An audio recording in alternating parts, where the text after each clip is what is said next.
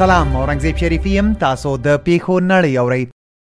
دویچه ویله د روسیې ولسمشر ولادیمیر پوتین د اوکراین ختیځ دونیسک او لوهانسک ته د ځواکونو استولو امر کړی بي بي سي یو شمېر لویدیځو هیوادونو د اوکراین په ختیځ کې د دوو بیلتون غوښتونکو سیمو په رسمیت پیژندلو او دغه سیمو ته د روسي پوځیانو د ننوتلو له کبله پر روسیې نوي بندیزونه لګولي دي الجزیره د اسرائیل تر ولکې لاندې غربي تړانګه کې د سې شنبې په ورځ اسرائیلي پوځیانو یو 14 کلن فلسطینی په ډزو وژلی رویټرز د هالند د امسټرډام د اپل په یو پلورنځي کې د سې شنبې په ورځ د یو وسلوال لخوا برامته شوی کس له ساعتونو وروسته د پولیسو لخوا وژغورل شو بي بي سي ملګرو ملتونو د افغانستان د پخواني ولسمشر محمد اشرف غني نوم له هغه لیسته ایستلی چې پکې د دې سازمان د غړو هیوادونو د مشرانو نومونه ساتل کیږي